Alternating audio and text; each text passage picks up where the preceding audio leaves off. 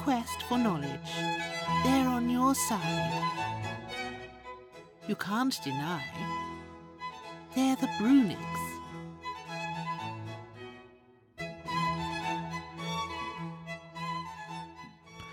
All right, welcome back, everyone. We are on episode 8 of the Socialism series. In today's episode, I will cover Moses Hess. Hess was born in 1812 and died in 1875. He had two main topical fixations in his writing. The first one was Zionism, big fan, and the second one was communism, also a big fan. On the Zionism front, his most famous writing, which was published in 1862, was titled Rome and Jerusalem. In it, he, among other things, advocates for the creation of a Jewish commonwealth in Palestine. These Zionist writings seem to get him kind of top billing in the way he's understood today. Like people who know who he is would say, "Oh, Zionist, he's a Zionist guy." Indeed, in 1950, right, so some 80 years after he died, his body was actually transferred to the cemetery of the first Israeli kibbutz. So he's a big deal in Zionism. Despite that fixation, or I guess kind of what people think of him today, in his actual life, he seemed to spend a lot more time on socialism and communism than he did on Zionism. He was actively involved in the German radical movement of his period and spent most of his life as a socialist exile living in France. So I suppose that would make sense. Zionism was maybe not exactly a super hot topic in the 1850s, whereas socialism was. In practical terms, he spent more of his life, I guess, doing socialistic things than I don't know what you would exactly do to do Zionistic things in this period. Hess was a major influence on and contemporary of Karl Marx. They were both German socialists running in similar circles and writing at the same time. As I've been detailing throughout this socialism series, so much of what is celebrated in Marx's writing was actually Marx repeating ideas he had picked up in earlier socialist texts. And this is especially true with Marx and Hess. And that's not meant to be a knock on Marx, but this is an intellectual history podcast. So, let's trace the ideas if we can, and not attribute them all to the one great man, as great as he may have been. When jumping into Hess, into his socialist writings. If you want his religious writings, I don't know where you would jump in on there. I think it's what's the big one? The Holy History of Mankind, in which I have not read this book, but I did read the description of the book, and the description of this book was it was described as an unusual synthesis of Judaism and Christianity. So, I have no idea what that could mean, but hey, I'm sure it's fascinating. Look, you know what? These guys, they were a little strange. The people who wrote this stuff, especially pre-Marx, a little strange. A lot of oddballs, a lot of goofballs doing this. That's how it goes sometimes. Maybe think about that a little bit when you think about, contemporary movements. And you're like, all these fucking goofballs and weirdos. Maybe it has always been such. So, yeah, if you're into that, then go read the, what did I say it was? The Holy History of Mankind or something? Yeah, the Holy History of Mankind. If you're interested in the socialism, which is what we are interested in this podcast, then you want to, I would say, start at the pamphlet that he wrote, which he titled Consequences of a Revolution of the Proletariat. This is a pamphlet. He wrote a few other things as well. This one's pretty short. This pamphlet was published in 1847, which was, and this is very notable, 1 year before the Communist Manifesto, right, written by Marx and Engels, and 20 years, of course, before Capital was published. So we're right on the precipice of the Communist Manifesto. If you've ever got any exposure to Marx, in your college classes or whatever, they probably assigned that to you. Well, 1 year. We're almost there. 1 year before then comes out this pamphlet. Now, this pamphlet, which again is titled Consequences of a Revolution of the Proletariat, this pamphlet is quite remarkable in that it contains many of the things we will eventually go on to associate with Marx. And although I'm very tempted to read the entire thing to you, I will restrain myself a little bit and try to pull out some highlights with an eye especially towards the quote-unquote Marxist parts of the pamphlet. So let's begin. Hess starts this pamphlet off very, he starts it off with a bang, and I appreciate that. No fucking around. Let's just get straight into it. So it goes like this. Quote, "In order to be clear about the consequences of a revolution, we should first acquaint ourselves with its preconditions. Let us then recapitulate them. As we have seen, it is big industry which ultimately possesses all the means for the overthrow of the existing social organization that rests on private industry, private commerce, and private property.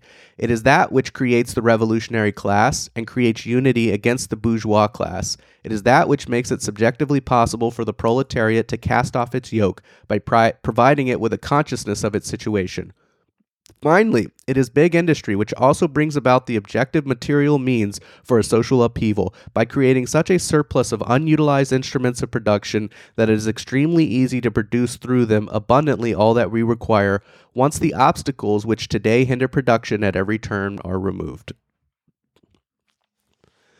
So here he's talking about why he thinks the capitalist economic system of his time is creating the conditions for a revolution, and the reason is that in that system we have the rise of an industrial sector that simultaneously creates an industrial proletarian class, right? This is in contrast to the prior economy where you had more agriculture, peasants, serfs, whatever, right?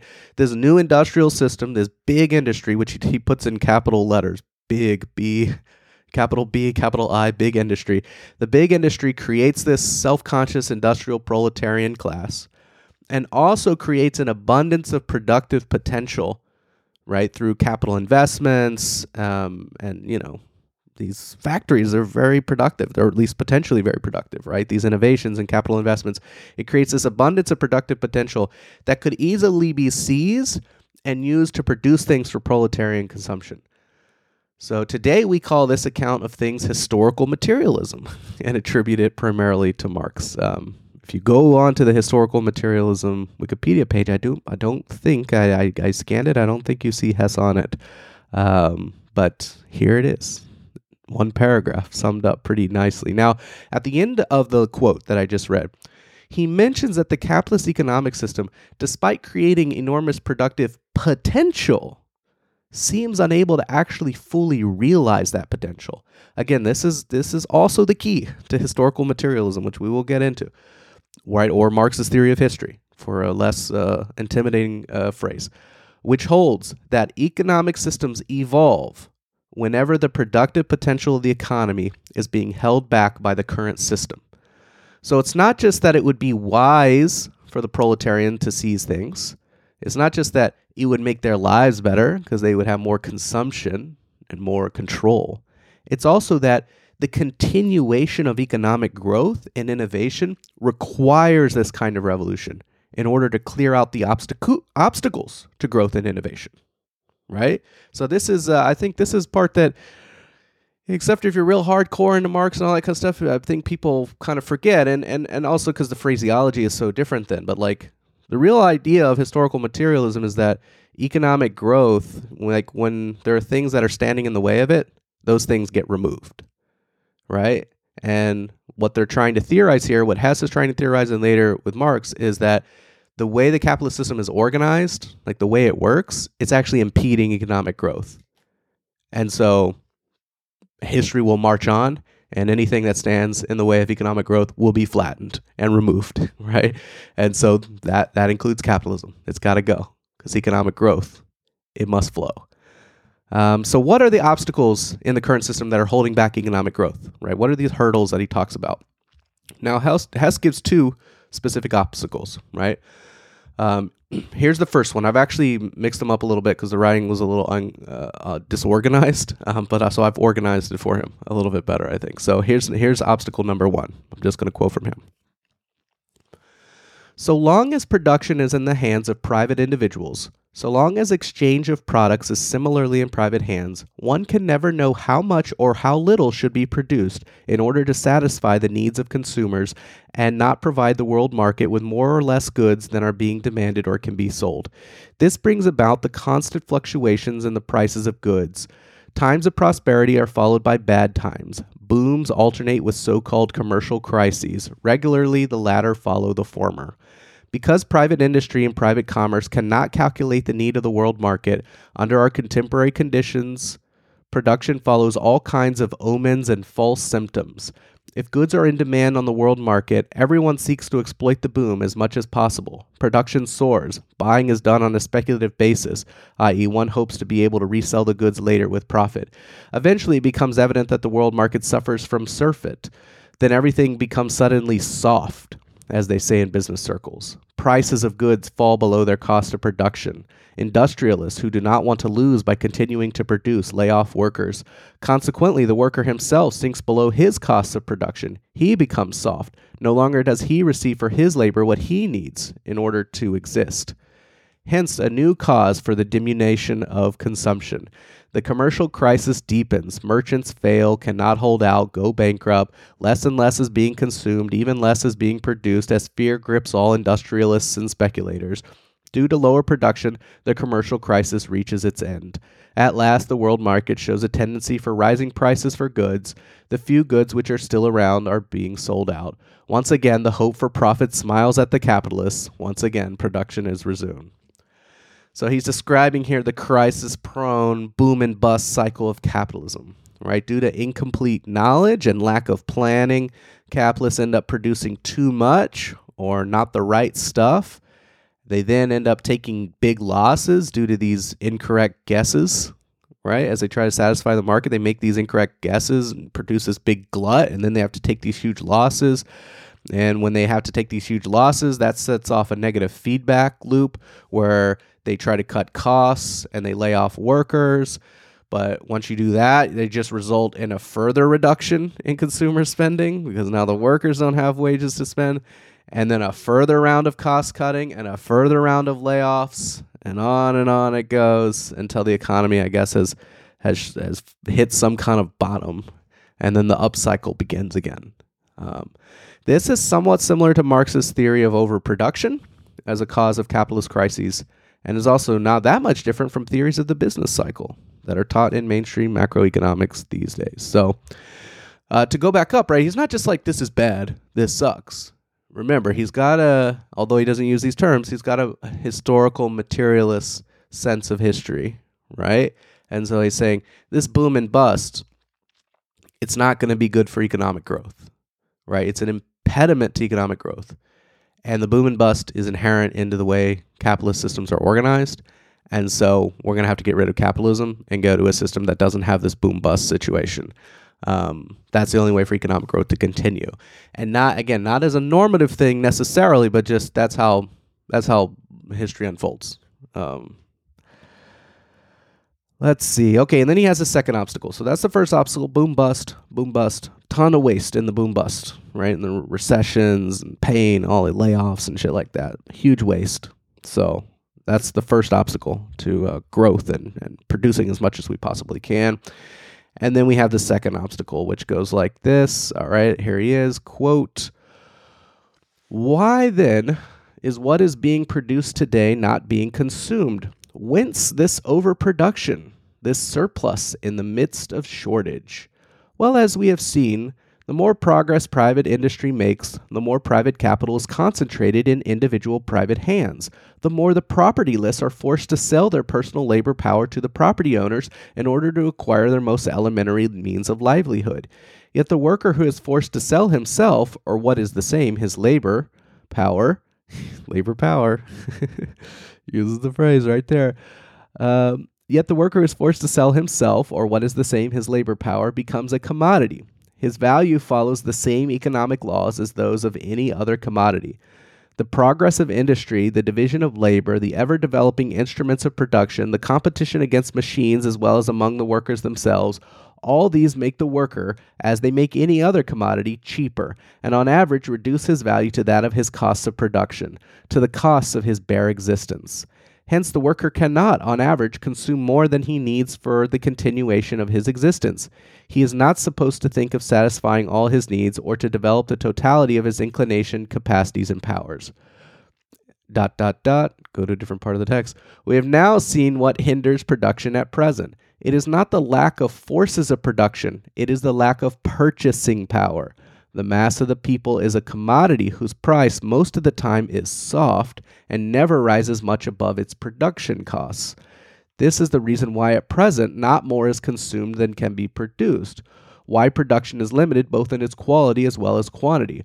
Only when consumption rises can production be increased, yet consumption cannot in the long run be increased, neither quantitatively nor qualitatively, let alone be improved, so long as the worker is a commodity, so long as his value is regulated by the economic laws of commodity prices. Only when the workers are no longer soft will production cease to be soft, and all the needs of man and the needs of all men be richly satisfied. Okay, so the argument here is that in a competitive capitalist economy, there are lots of factors that tend towards pushing, they do two things, right? You increase productivity and you increase capital investment, right? The productive powers of the society get better, right? You become able to produce more things. But at the same time, there are elements of this technology, elements of increasing productivity, increasing capital investment that actually put downward pressure on wages. And worker wages are essentially pushed down to subsistence level, right? So he keeps saying, hey, commodities, the price of a commodity is the cost of its production, right? In a competitive economy, it's supposed to be that way. Well, what's the cost of producing labor? The cost of producing labor is the amount of money that's needed to keep a person alive and able to get to work each day. A little bit of money for housing and food and stuff. And so if the price of a commodity is the cost of producing it, and the cost of producing human labor is the cost of bare existence, then in fact wages will tend towards bare existence. And they'll stay there. They're not going to go up. And in fact, it's going to be even harder to get them to go up as we have robots and AI and he's already talking about that shit, right? If you think that shit's new. All that shit's going to come in and it's going to prevent wages from rising, right?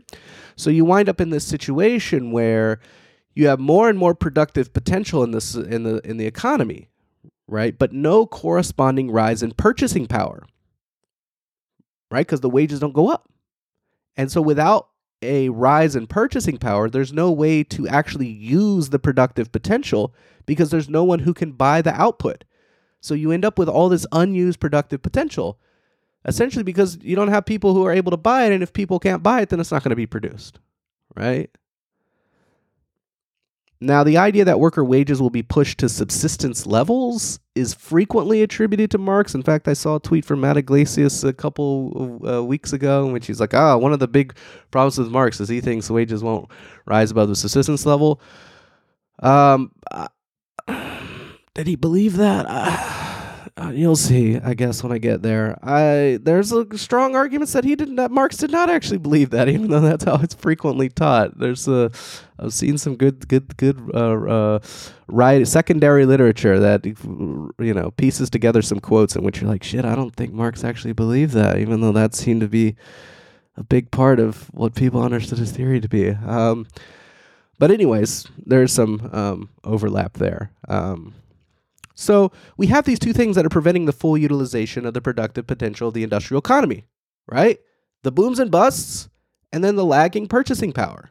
Those are the two problems. And if we could fix those, GDP would fucking double or whatever. I don't know how much he thinks it would increase, right? But that's his concern, right? Purchasing power is too low. The booms and busts, those are dragging down GDP. They're dragging down the rate of growth, and we got to fix those things. Again, not as a normative thing, but this is how history works, right? So now the question is, how do we fix those things? How do we actually unlock and use all the awesome power of this new industrial sector, which is being held back by the constraints of capitalism? Here's Hess, quote, "Where should the workers start so as not to be soft?" Again, soft, he's talking about their price, their wage, right? How do they get higher wages, basically? Answer, they must cease to be a commodity. They must cease to sell themselves to Monsieur Bourgeois. But what should they live on after they cease to sell their labor in exchange for money to Monsieur Bourgeois? What an extraordinary question. From what do Monsieur Bourgeois themselves live? They live off their capital, from the profit and interest spewed by it. What is capital? Stored, accumulated labor. Have the owners of capital produced their own labor? No, they had the workers produce it on their account. Well then, will the workers not be able to produce for themselves what they can produce for Monsieurs Bourgeois for their account? No, in order to produce capital, one has to possess capital in one's own hands. One needs to have enough means of existence in stock until one has created new means of existence through work. Secondly, one needs to have the means for production, the instruments of production, the tools of labor. As everyone knows, the workers do not possess any capital, nor do they have sufficient means of existence during work at their disposal. Even less so the tools of industry, least of all the instruments of production of big industry. All or nearly all capital is in the hands of the few, in the hands of Monsieurs Bourgeois. Whence should the workers get the capital which is needed to create capital? Yes, this is the Gordian knot, which can be cut only by the sword. Out of their benevolence, Monsieur Bourgeois will not let capital flow out of their hands for the benefit of the workers, much as they praise the common weal, the welfare of the laboring class, and repeat all other philanthropic turns of phrase. Even the most philanthropic bourgeois will not let themselves be moved in this direction. A revolution, that is the tacit condition which must precede this. One has to prove this to these gentlemen with striking arguments, because if the arguments are not striking, in italics, they prove nothing. One has to prove them with striking arguments that they have to submit to the revolutionary measures which will be undertaken by a central administration set up by the workers. These measures can be either directly aimed at achieving their goal by transferring all instruments of production, including petty as well as big industries, into the hands of the workers for social production, or be of the kind that would lead to it gradually. It is unlikely that after a revolution one would immediately resort to direct measures, since in order to carry them out, at least the majority of the whole people should agree to produce for the common account. Since an agreement could be such an agreement could be assumed to exist at best among the workers of big industry, i.e. only among a part of the whole population. So it seems, according to Hess, that revolution, which he defines in a bit of a slippery way, is the only way forward, right? So for workers to get the purchasing power necessary to really prop up the economy and make it go, they need to cease to be subsistence wage commodities and instead get control over the whole productive apparatus, the whole means of production, which will enable them to get pay hikes that let them have the purchasing power that we so need to stimulate growth. They can't exactly rebuild the economy from scratch and set up their own parallel firms where they gradually capitalize and invest and create like a co-op sector or whatever, because to do that, you already need to be in possession of some capital, right? Which they aren't. So, this is kind of an implicitly a bit of an attack on these models where workers go off and build their own co-op or communes or whatever. This is being rejected by Hess as missing the fact that workers don't have the capital needed to do that effectively, right? So the only way to get the capital needed for this project is from the people who currently own it.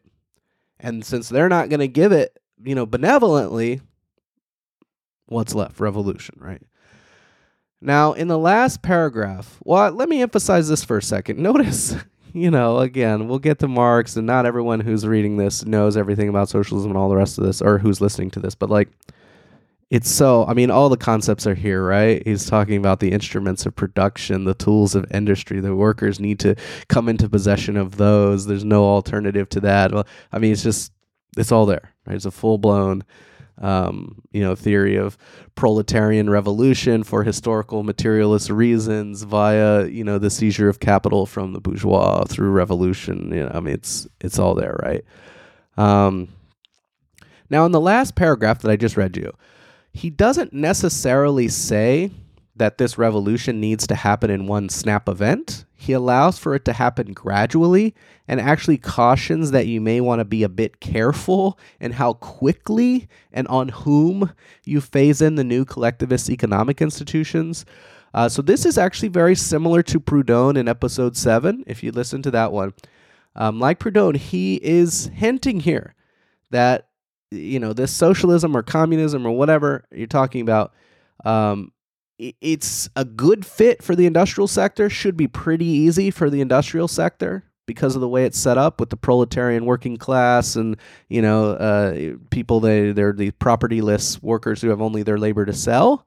It should be a kind of easy fit for the industrial sector, but for the rest of the economy and other producers like farmers and peasants and artisans, it's a little bit different. The story is a little bit different with them, and they might resent having their, businesses and farms and whatever scooped up into this kind of collective institution. And so he's kind of cautioning here, right? He's like, you got to be a little bit careful. You got to maybe give them some time to adjust to this new world. And so he says, such an agreement could be assumed to be at best among the workers of big industry, but they are only a part of the population. So this is an interesting thing. And obviously when we get into practical realities of socialism and the Soviet Union and stuff, we had this issue presented. What do you do with the peasants? What do you do with the farmers? What do you do with, they're not the industrial working class. Can they, and, him and Proudhon both seem to be foreseeing a problem, which does in fact present itself, which is that although this is all very interesting and clever theory for the industrial sector, not so clear that people who aren't in the industrial sector, who, the shoemakers and butchers and candlestick makers and yeoman farmers are necessarily going to feel the kind of things that the industrial workers feel, because their working and living conditions in relation to property and the market and all that is actually quite different. So anyways, I thought I would just highlight that.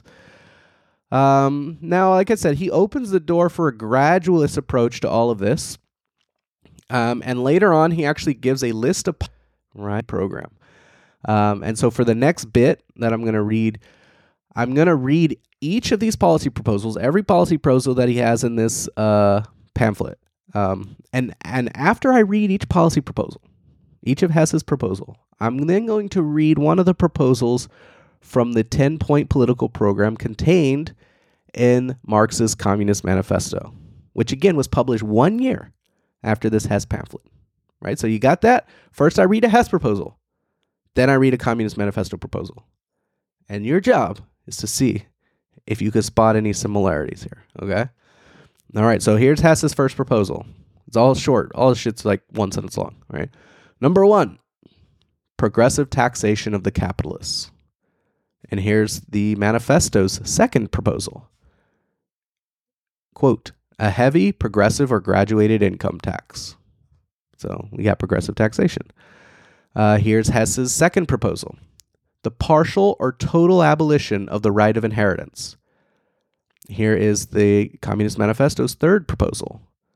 Quote, abolition of all rights of inheritance. Here is Hess's third proposal. The expropriation of all princely, ecclesiastical, titled, and other estates which would become ownerless through the revolution, the proceeds of which will be used for, and then I'm going to put in brackets, public purposes. He has a list of public purposes, and we'll go into those, but that's the quote for comparison's sake, okay? Here is the Communist Manifesto's first proposal. The abolition of property in land and the application of all rents of land to public purposes. So, again, the expropriation of land, use the proceeds for public purposes in both of them. All right, Hess's fourth proposal, which is actually one of the ways he wants to use the proceeds from the expropriated land. So the way he writes is a little bit weird because these next three things in his proposal are connected directly to the expropriation of land, and whereas in the manifesto they're not like nested that way, but you'll see the similarity nonetheless, right? So after he's saying we're going to take all the land, okay, what are we going to use the money for? So one of them, and this is his fourth proposal, the one way we're going to use the money is through, quote, the establishment of large-scale industrial or agricultural enterprises which should be open to all who wish to work. And now here we have the manifesto's 7th and 8th proposals, which are number 7, extension of factories and instruments of production owned by the state, the bringing into cultivation of wastelands, and the improvement of the soil generally in accordance with a common plan. Number 8, equal liability of all to work, establishment of industrial armies, especially for agriculture. So establishment of large-scale common industrial or agricultural enterprises, that's how Hess says it, and then the establishment of industrial armies, especially for agriculture. That's how Marx says it.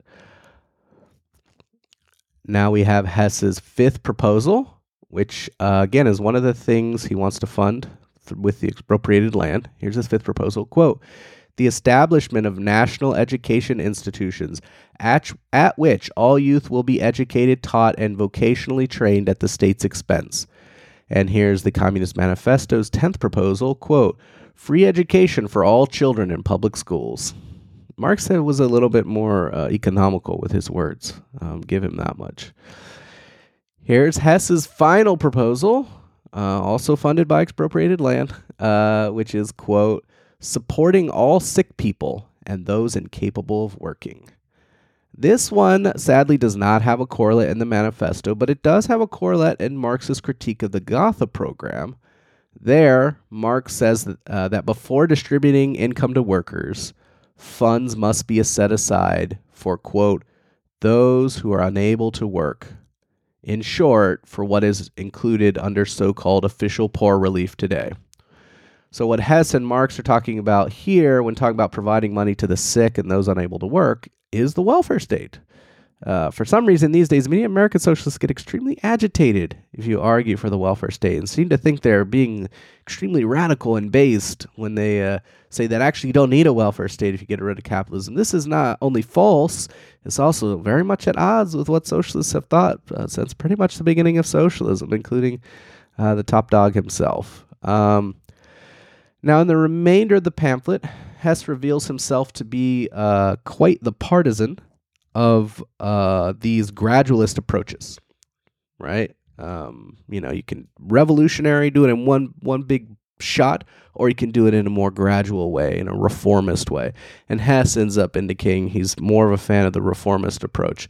And he outlines his thinking on that this way. Here we go. Quote, these gradualist measures are, by their nature, only transitory.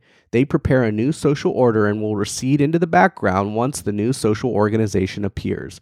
They transform the present organization of society in a twofold manner, negative and positive. Negatively, by undermining private industry. Positively, by laying the foundations for a common industry, which entails completely new living and production relations from those of present society.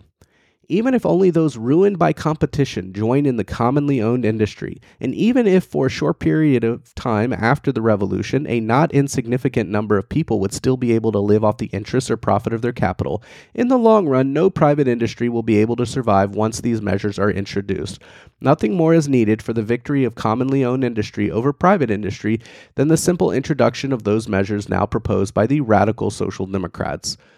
But once a government set up by the people openly declares war on private property in the interests of the people by establishing a massive national industry for the common account of all those who participate in it, once it provides itself with the means for the establishment of such a large-scale common industry of the people through progressive taxation of private property, limiting or abolishing the right of inheritance, and introducing other such measures, which all attack private industry at its root by attacking capital, once it finally utilizes these means in order to develop all the capacities of the up-and-coming generation through public and free educational institutions so that all youth will be able to apply its various inclinations and talents in a commonly owned industry, what future would private industry then have?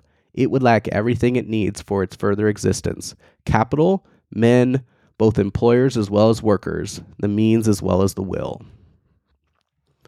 So the basic gist here is, if the state simultaneously builds its own state-owned enterprises to produce the products that are currently produced by the private sector, and goes after private capital through land expropriation, capital tax, and inheritance taxes, then it is inevitable that capital and production will in society will eventually be totally shifted out of the private sector and into this new public sector, this common sector.